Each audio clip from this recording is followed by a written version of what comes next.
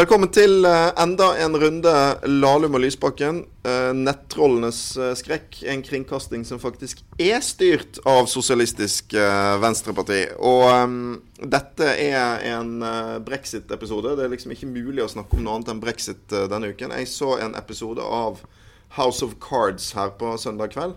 Og det var egentlig en bra episode, men det var veldig kjedelig, for det slo meg at virkeligheten akkurat nå mye mer dramatisk enn House of Cards. Hans Olav, hvor stort jordskjelv det her egentlig? Altså, hvor store utslag på Richters skala har du registrert i helgen? Veldig store i Storbritannia, fordi Storbritannia jo på sett og vis et land som ikke har politiske revolusjoner, bare en sånn her langsom, gradvis utvikling. Det jo det indirekte demokratiets hjemland. Så det at de holder en folkeavstemning om EU-medlemskapet, og at det blir flertall for å melde seg ut der mot den nesten samlet politiske elite, det veldig dramatisk både for Storbritannia og EU. Men så gjenstår det å se hvor det vil føre oss. Det medfører rett og slett at man nå går over i en ny fase som det veldig usikkert hva det kommer ut av. Og kanskje vil vi om 50 år si at dette ble et stort skille både for Storbritannia og EU. Og kanskje vil vi si at det bare ble en sånn midlertidig tilbakeslag eller midlertidig endring. Jeg var på Gjøvik sist fredag, da hadde jeg tenkt å besøke deg, men der var jo ikke du. Derimot så var Nikke der, Niklas Wilkinson, for å gi seg som SU-leder på landsmøtet på Gjøvik. Og da fikk jeg spilt inn en kort sånn 5 minutter med Nikke for bare å finne ut hva han stemte. Han endte da opp med å stemme Liv. Har du kommet noe nærmere et slags standpunkt? Du har jo ikke stemmerett i Storbritannia, men har du funnet ut hva du ville stemt hvis du hadde fått lov? Ja, jeg gikk faktisk fra å være noe betenkt Liv-tilhenger til å bli en omtrent like betenkt Remain-tilhenger. Så sånn det ble til slutt, så ville jeg stemt på Remain, men jeg hadde veldig blandede følelser i den saken, som jeg vet at veldig mange på venstresiden i Norge også har hatt. Fordi i den grad det elementet som gikk litt igjen, og som ifølge en del meningsmålinger var det viktigste, altså dette med selvstyre, demokratisk underskudd i EU, den siden av det oppgjør med elitismen på sett og vis i EU, den hadde jeg veldig lett for å identifisere meg med, men så kom det jo også underveis i kampanjen opp så mye rasisme og følelser mot innvandrere og sånt, at man jo ble ganske betenkt. Jeg må nok si at jeg har faktisk blitt enda mer betenkt etter den folkeavstemningen, for jeg synes at begge deler har kommet veldig tydelig frem. Altså, du har veldig harde fronter i Storbritannia, og siden latterliggjør nær sagt hverandre fortsatt, og det en del rare utslag av det, så har du samtidig fått en veldig hard tone mellom EU og Storbritannia, synes jeg, hvor EU liksom sånn veldig utålmodig. Nå så jeg jo en parallell på nettet som ikke helt fjern, da, at det ble jo sagt at det klart at hvis samboeren din plutselig slår opp, og så sier han at jeg har tenkt å bli boende her et par år til, så det klart det en situasjon hvor det går an å bli litt irritert og si at det ikke akseptabelt. Så det kanskje på en måte bra at prosessen ikke trekker ut for langt, men det var veldig dramatisk med at Storbritannia umiddelbart ble kastet ut av alle beslutningsorganer i EU og den situasjonen der. Så vi går inn i en lang, krevende skilsmissefase på det. Og en del litt sånn rare ting i Storbritannia. Det jo litt sånn tradisjon når man har hatt en folkeavstemning, at i dagene etter folkeavstemningen så kommer jo de som har tapt med gode forklaringer på hvorfor de synes at folkeavstemningen bør annulleres, eller at man bør ha en ny folkeavstemning og sånt. Og det har jo også slått til for fullt. Det en sånn rar greie at deler av Remain-tilhengerne hevder jo på den ene siden at Liv-tilhengerne litt sånn dumme og ikke har forstått hva de egentlig burde ha ment og hva de egentlig stemte for. Og så på den andre siden så hevder de at mange på Remain-siden ble lurt av Nigel Farage og Boris Johnson. Og hvis du blir lurt av Nigel Farage og Boris Johnson, da du ikke veldig smart, altså. Vi har en gjest med oss i dag, som vi veldig glad for å ha her. Det også daglig leder og åndelig leder, får vi kanskje si, i Venstresidens tankesmie Manifest, Katrine Sandnes. Velkommen. Takk. Hvis du var britt og skulle stemme, hva hadde du... Altså, Manifest må jeg jo si, det jo et reir for EU-motstandere i Norge. Jeg tror ikke, det ikke mye ja-folk som ansatt opp hos deg. Men hvis du var britte, hva hadde du stemt da, tror du? Det synes jeg veldig vanskelig, veldig mye på samme måte som Hans Olav, fra vaklende det ene til vaklende det andre. Men jeg tror at det jeg definitivt kan si, at jeg som 18-åring ganske sikkert ville ha stemt Remain.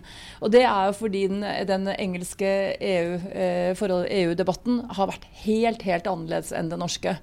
Både selvfølgelig fordi de har vært medlem og har en helt annen historikk, og fordi det engelske samfunnet et helt annet, men først og fremst fordi denne debatten i England i mye større grad ble en identitetspolitisk debatt. Det ble jo ikke en debatt av den typen vi har hatt i Norge om vi skal beholde velferdsstaten og våre særnorske økonomiske ordninger. Det ble en diskusjon om hva slags folk vi for eller imot innvandrere. Og i en sånn setting så jeg ganske sikker på at jeg ville ha blitt en Remain-stemmer. Mens som det mennesket jeg i dag med på å se hvilket handlingsrom kan man se for seg. Hva slags samfunn vil det kunne være mulig å lage innenfor rammene av EU eller utenfor? Så vil jeg kanskje være mer tilbøyelig til å være en vaklende livstemmer, og i et håp om at man kan bygge noe annet enn den gørra som har dominert den fløyen. Og det må jeg si, det synes jeg fryktelig synd for England, og for venstresiden i England, at de ikke har klart å løfte denne delen av debatten, som jo gjør at EU-motstanden så sterk i Norge særlig, men også på en måte, i de nordiske landene, fordi vi har et samfunn som ikke har, som har flere økonomiske verktøy å spille på. Så at, og det må jeg si, det tenker jeg at etter Brexit så det ganske mange som må ta et dypt og langvarig stirr på seg selv i speilet. Og det gjelder jo også venstresiden. Absolutt. Jeg tenkte vi skulle komme litt tilbake til det med venstresiden, men hvis vi først bare konsentrerer oss om situasjonen akkurat nå, og hva konsekvenser det vil få. Altså, jeg har også fått det her spørsmålet om hva jeg ville stemt mange ganger i siste uken. Jeg ser at noen aviskommentatorer har tolket det dit hen at dette så vanskelig for SV at jeg bare har gitt sånne politikersvar. Og for en gang skyld det noe rett i det, men det handler egentlig ikke om mot til å ta stilling. Det handler om ekte ambivalens, altså. Det må jeg bare innrømme. Vi blir liksom bedt om å juble eller å sørge, og jeg klarer ingen av delene. Altså, jeg klarer ikke å dele den jubelen som Senterpartiet for eksempel hadde på valgnatten, nettopp fordi at etter mitt syn i hvert fall, så ikke det sånn at et hvert nei til EU et godt nei til EU. Altså, også EU-spørsmålet må ses i sin politiske og sosiale kontekst, og der jeg helt enig med deg, Katrine. Dette en kontekst av ganske gufne krefter på frammarsj, og de fleste jeg identifiserer meg med på britisk venstreside har vært på Remain-siden. Men på den andre siden så klarer jeg heller ikke å sørge, for jeg tror jo at EU trenger et spark bak, og jeg tror at det ikke gitt at dette fører til katastrofe i Europa. Det kan også føre til en helt nødvendig nyorganisering av Europa, der det blir mulig å få til et fungerende samarbeid mellom land som velger å stå utenfor, og det kan bli flere land som velger å stå utenfor, og de landene som vil gå inn mot en tettere union. Og kanskje det helt nødvendig, og sånn sett kan Brexit ha vært med på å avverge en større høyrepopulistisk katastrofe i fremtiden, tenker jeg. Jeg tenker at når man ser bilder fra, så å si lagbilder av livssiden i Storbritannia, så kommer jeg til å tenke på en sånn gammel Tom Lehrer-sang, hvor det het «Step up and shake the hand of someone you can't stand». Altså, det en ganske livlig blanding. Til det du sa om hva du ville stemt når du var 18, hvis du hadde vært 18, så ville du ifølge statistikken ikke stemt, og det var jo noe av det som ble problemet for Remain-siden her. At når man nå ser på tallene for valgdeltakelse, så var de nærmest sjokkerende lave blant ungdom, hvor de hadde sin sterkeste stilling. Det var mye derfor de tapte. Og det, må jeg si, oppi det hele, jo ganske betenkelig, altså at interessen var så liten. Altså det var en del som argumenterte for at de unge stemmer burde telt mer, og det burde vært øvre aldersgrense og så videre. Men så var jo da problemet at veldig mange av de unge brydde seg jo tydeligvis ikke nok til å møte opp og stemme. Og det jo veldig betenkelig. Men et annet perspektiv på det med Norge og EU og Storbritannia. I øyeblikket så befinner jo EU seg på noe vis mellom Norge og Storbritannia. Fordi Storbritannia et land som på mange områder, blant annet med arbeidslivet, har gått ganske langt til høyre, fått veldig store forskjeller. Og det innebærer jo at hvis du brite og stemmer for å si opp EU-medlemskapet, så stemmer du på sett og vis for at politikken skal ta et steg til høyre. Mens derimot i Norge så blir det litt motsatt, at hvis du stemmer for at Norge ikke skal være medlem, så stemmer du snarere for at politikken skal gå mer til venstre. Og det ganske grunnleggende forskjell her, som også øker dilemmaet ytterligere for oss på venstresiden, tenker jeg. Ja. Jeg vil bare legge til en ting som jeg synes har vært interessant i dekningen både i England og i Norge i ettertid, og man snakker om Brexit som en naturkatastrofe. Man snakker om det som et ras eller en bølge, eller, ikke sant? Som om virkningen av Brexit ikke noe man kan gjøre noe med. Og det for det første veldig farlig, og jeg tenker også at det feil. Hvis man ikke har noen tanke om at dette et politisk system, hvor det mennesker som faktisk vil være viktige i utformingen, både i forhold til hvordan EU velger å møte dette. Hvis EU velger å møte dette sånn som de første reaksjonene har vært nå, med hardt mot hardt, så vil de bidra til å lage en vanskeligere og farligere situasjon for Europa, vil jeg tro. Og det samme gjelder jo også i England.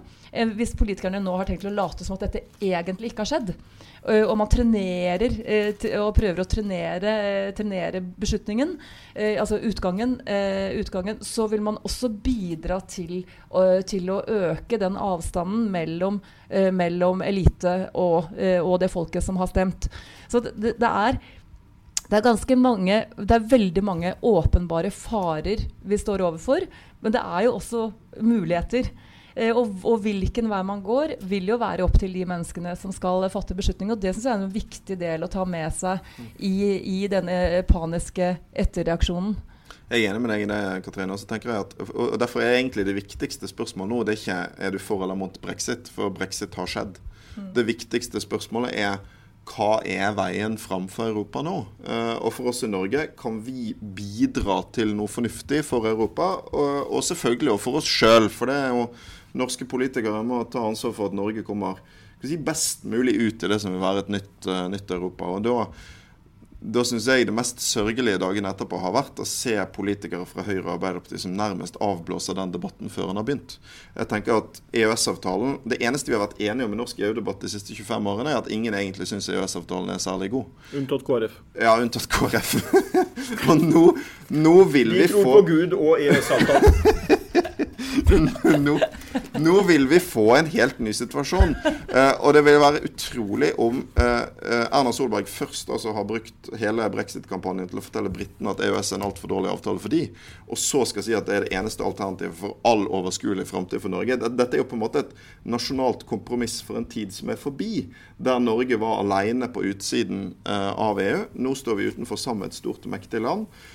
Så perspektivene i det å nå ta kontakt med britene og se om vi sammen kan utvikle en ny, mer balansert, mer demokratisk form for samarbeidsavtale med EU, jo utrolig spennende, synes jeg, og burde være det helt uavhengig av hva du mener om Brexit. Ja, definitivt.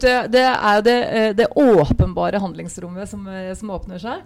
Men jeg må bare si, med den regjeringen som sitter i England, og den regjeringen som sitter i Norge, og for så vidt også med et Arbeiderparti som styrer alene, kan aldri tenke meg at det kommer til å skje.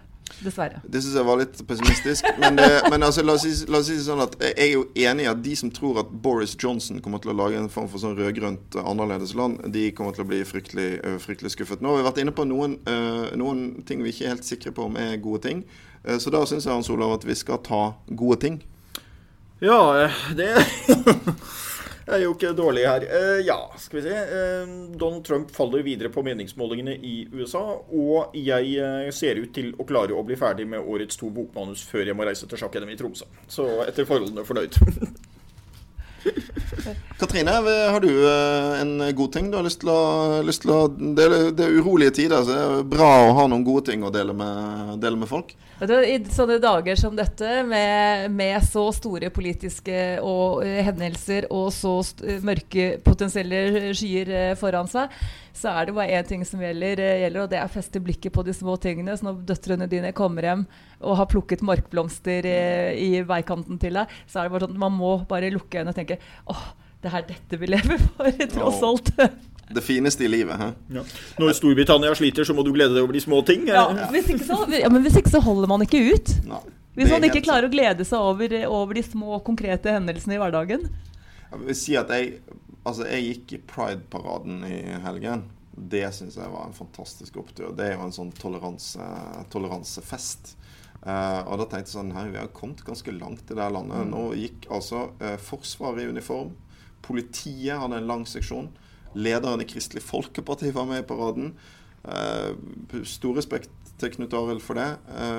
Det synes jeg var utrolig gøy.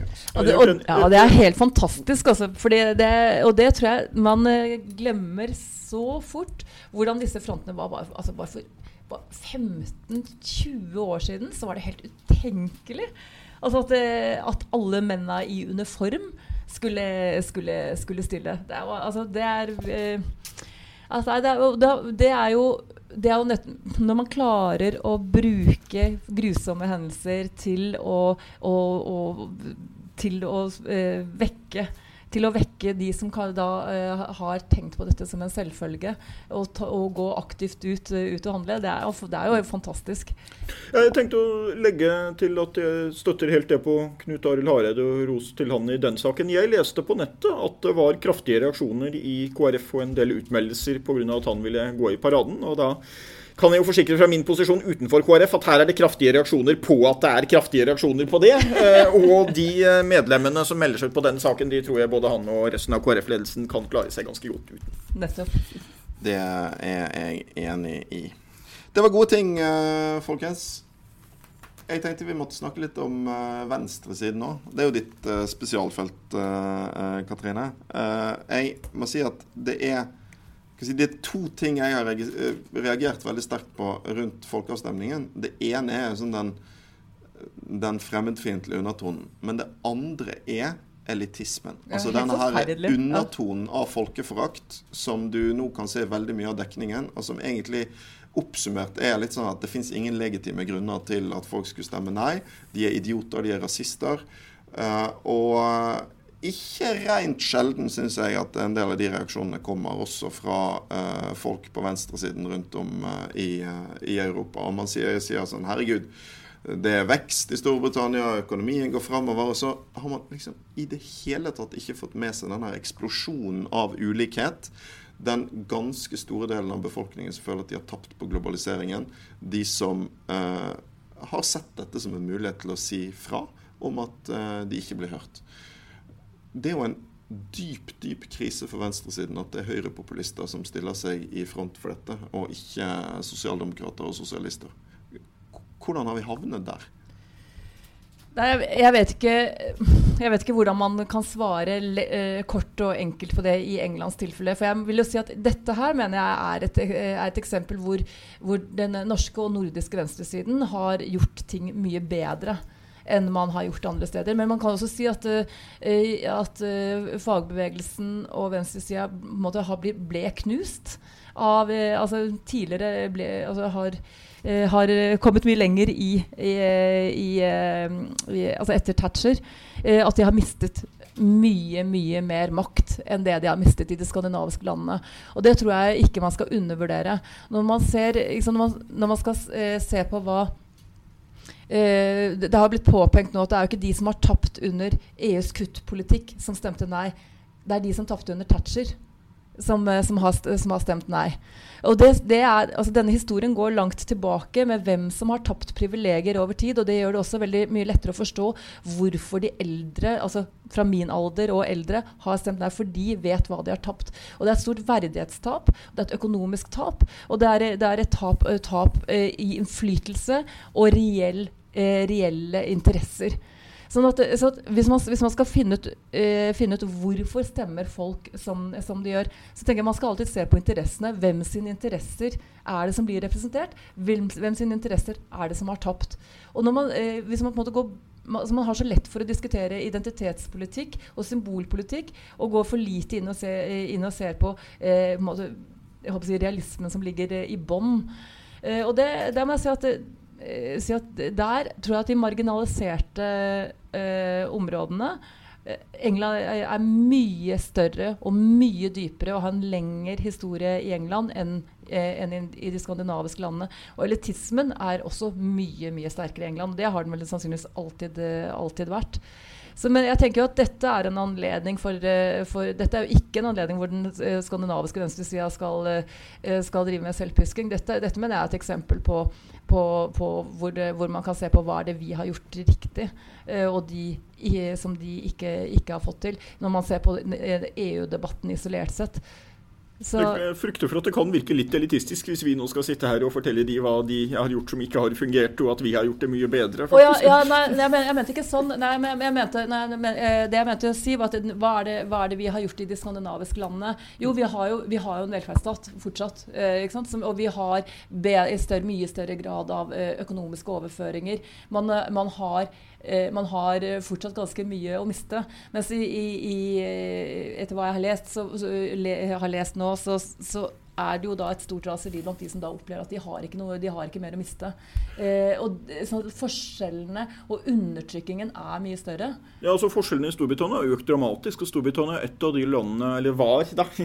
av landene i EU som hadde størst forskjeller nå, muligvis etter Portugal. Det er litt ulike tall på det. Ja, og det er helt ekstremt, og det er mye mer ekstremt i den. Altså, nordmenn tror at England er mye likere det skandinaviske enn de faktisk er. Og det er jo sjokkerende forskjeller i England. Men jeg må si, jeg har vært ganske forbløffet over å se de norske kommentarene også, som jeg synes har gått langt i den samme arrogansen i forklaringen og forakten i Brexit-analysene sine. Men i det hele tatt synes jeg det er litt skremmende, og det er faktisk en ting man kjenner igjen fra Norge, at det er ekstremt sterke følelser og ekstremt mye forakt i det øyeblikket du begynner å debattere det. Altså, blant de norske politiske debattene jeg har vært i årenes løp, så er akkurat den debatten om Europa noe av det jeg synes har vært mest krevende, på den måten at jeg har opplevd mye sånn, nedsettende kommentarer, litt sånn skikaneaktig, litt elitisme fra en del ja-tilhengere i Norge. Det finnes selvfølgelig mange unntak og store forskjeller der. Og jeg har også hørt veldig mye usaklig fra nei-siden i Norge. Så det synes jeg dessverre er noe som trist som går igjen, at de debattene blir veldig følelsesladet, ofte litt skikanepreget.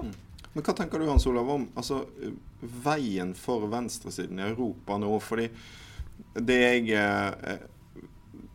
jeg er ganske sikker på, er at hvis ikke sosialdemokrater og sosialister nå klarer å komme opp med politiske alternativer som gir svar for de som opplever at de taper på dagens økonomiske modell, så er vi veldig ille ute. Altså, da kan du få den der høyrenasjonalistiske dominoen som vi nå frykter i mange land. Men foreløpig så er det jo, synes jeg, bekymringsfullt å se hvor lite det ser ut til at man... Altså Stefan Löfven var et unntak her. Han sa liksom at nå må vi lytte, vi må lære, vi må forandre oss. Men i Labour i England for eksempel, så er det jo fullt opprør mot lederen Jeremy Corbyn fordi han ikke var nok rah-rah Europe, liksom, i folkeavstemningen. Altså, som om de hadde vunnet hvis det bare var enda en på toppen som sa at folket tok feil. Ja. Han prøvde i hvert fall å være i dialog da, med de som følte seg left behind. Ja, der blir det veldig spennende å se hva som nå skjer i Labour, for der er det jo kommet et lederopprør nå. Jeg er enig i at det virker litt paradoksalt, men det er ikke så rart, fordi det som har skjedd er at Corbyn har jo hele tiden hatt en svak støtte i partitoppen og i parlamentsgruppa, og hatt den største parten av støtten sin på grunnplanet. Der var det også en betydelig andel av Labours velgere som nå stemte for Leave. Han visste at det ville være det, der han liksom hadde sin maktbase på grunnplanet, og han selv sa jo noe av at han var 75% for og 25% mot å bli i EU. Så han selv var delt på saken, og han så ned på grasrotplanet og fryktet at her kan vi tape hvis vi går for sterkt ut. Men samtidig i toppskiktet i Labour og i parlamentsgruppa så er det veldig sterk oppslutning om at man burde ha blitt i EU og vært på remennsida. Og det var misnøye med han fra før, så i noen grad så tror jeg nok at noen også bruker det som en sånn vikarierende motiv for å prøve å angripe en partileder man egentlig var misfornøyd med fra før. Men så ser du samtidig også at en del av tilhengerne hans er betenkt, så det er en veldig komplisert sak. Men er ikke litt naivt å tenke at liksom, det var på grunn av Labour sin valgkamp denne gangen at dette skjedde? Jeg så Liam McCluskey, som er leder i Unite, en av de største fagforeningene i Storbritannia, skrev i går Altså dette, Labour har jo tapt arbeidervelgere i hvert eneste valg siden 2001, så skrev han sånn «How many canaries did this coal mine need?» Altså, sant? Og det er vel det som egentlig er poenget. Dette handler ikke om kampanjen den siste måneden, det handler om en langvarig trend der venstresiden i mange land mister kontakten med det som egentlig var de menneskene venstresiden var til for. Det er en grunnleggende utfordring man står overfor mange steder. Det snakkes jo om det også i Norge. Jeg tror heldigvis at det problemet er vesentlig mindre i Norge enn det er i mange av disse landene. Men det henger også sammen med at elitismen rett og slett er mye sterkere, som du var litt inne på, i mange av disse andre landene da. Hva tenker du, Katrine? Det er en ting jeg lurer på, som jeg gjerne vil ta opp og høre hva dere tenker om. Jeg blir alltid skeptisk når folk sier at det var rasistene som stemte. Fordi jeg mener at man ofte da, som jeg sa i sted, man ser ikke på basisen. Hvilke interesser har folk faktisk? Hva har man tapt og vunnet økonomisk? Men samtidig så er det vanskelig å ikke tenke at dette valgresultatet har en ganske dyp og mørk, grumsete kjerne i bånd. Hva tenker dere? Jeg tror det kombineres en del, fordi du ser jo at det var en betydelig fremmedfrykt og en betydelig skepsis til innvandring, og en litt sånn... Det var liksom en situasjon hvor man stod og slo i bordet en del undersøkelser som sa at det er ikke innvandrerne som er problemet, som fører til økte forskjeller i Storbritannia og så videre. Men så trodde folk det bare ikke. Altså og der har du en litt sånn ulik virkelighetsoppfatning, uansett realiteten i det. Men så var det også andre elementer i det, og på motsatt side så var det jo også sånn at dette spørsmålet med minstelønner og en del sånne ting som da ligger inne gjennom EU, som man nå liksom ble fritatt fra, var jo på andre siden noe som spilte inn da. Og det kan godt være at britisk politikk nå med konservativt flertall, og hvis det blir løsrevet fra EU og reguleringene der, at man kommer til å gå ytterligere til høyre, for eksempel i arbeidslivspolitikken, er fullt mulig utfall. Så jeg tror det er blandet, men det ser vi jo også i ulike land, at du har en gruppe velgere som står litt over på venstresiden i en del spørsmål om arbeidstakeres rettigheter og arbeidsmarked og sånt, men som samtidig er veldig kritiske til innvandring, og det er en grunnleggende utfordring for venstresiden og arbeiderbevegelsen i vår tid. Altså. Kan ikke jeg få spørre deg til slutt, Katrine, fordi nettopp dette, vi har jo i det nye arbeidsprogrammet til SV en debatt om arbeidsinnvandring på gang. Det som er litt interessant er at det er jo bare på venstresiden vi diskuterer arbeidsinnvandring i Norge. For det er jo ingen tvil om at selv om rasismen og fremmedfrykten vi har sett mye av i Storbritannia er motbydelig og til å bli veldig bekymret av, så finnes det noen reelle utfordringer med arbeidsinnvandringen. Altså den har bidratt til vekst i Storbritannia, men den har også bidratt til økte forskjeller, fordi den presser ned lønninger i noen deler av arbeidslivet, og den presser opp for eksempel boligprisene. Sånn at en del av disse menneskene som har stemt liv på grunn av innvandring, har gjort det i et helt ærlig forsøk på å forsvare sine egne interesser. Er ikke dette med innvandring, altså må ikke også venstresiden ta en debatt om innvandring, selv om det er aldri så vanskelig for oss? Altså, jeg tenker at dette er helt innlysende. At hvem er det som har fått dårligere liv på grunn av EØS-innvandringen? Og nå må vi være veldig tydelige på at nå snakker vi om EØS-innvandringen og ikke om asyl og flyktninger. Det er jo disse gruppene. Og de som har stemt liv. Og det er de som i dag er mest aktive i kommentarfeltene, gjerne. Altså de gruppene som har mistet jobbene sine og blir utkonkurrert. Mye mer ekstremt i England enn i Norge, men vi ser tilløpene til det samme. Mens alle vi som da sitter i Oslo og jobber på kontor og er innvandringsliberale, ikke har opplevd interessene våre truet på samme måte. Det er det jeg mener, at hvis man går ned til basisen og ser hva er det som påvirker folks stemmemønstre, så er det ikke fordi folk er rasister. Disse menneskene oppfører seg helt sikkert anstendig og hyggelig og høflig med folk når de møter dem. Hva skal vi gjøre? Hva gjør man med dette? Ja, det er veldig vanskelig å se for seg at vi ikke på et tidspunkt er nødt til å diskutere EØS-avtalen og om man har prøvd ut det handlingsrommet godt nok som finnes der. Det høres ut, Hans Olav, som om vi må lage en egen episode om arbeidsinnvandring om ikke så lenge, men nå må vi si takk for oss. Vil du si takk for oss? Takk for oss.